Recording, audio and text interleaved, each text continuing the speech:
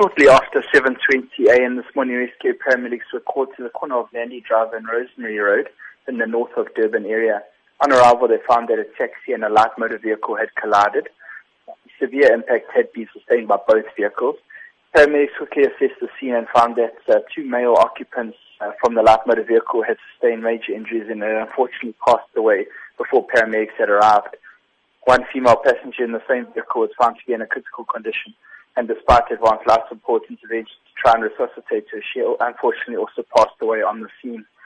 One other passenger from the light motor vehicle had sustained moderate injuries and was stabilized on scene before being transported to a nearby hospital. Both drivers escaped unharmed, and the taxi was empty at the time of collision. At this stage, the exact cause of the collision is unknown. However, SAPS were in attendance and will be investigating further. You say that one patient was transported to hospital with not so serious injuries. Talk to us about the state that paramedics found him in. The paramedics, when we arrived on scene, there were other services also in attendance and they were treating him.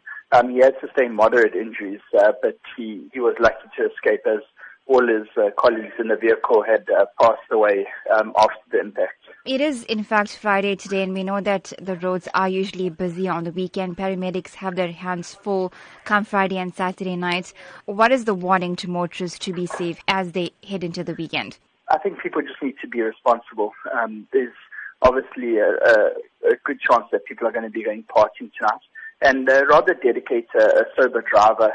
Let one person be a sober driver. Don't try and drive under the influence. There will be roadblocks to try and prevent these as well. But what we normally see on the weekend, especially at nights, are a lot of alcohol-related accidents that could have been easily avoided should there be a responsible driver that is actually sober.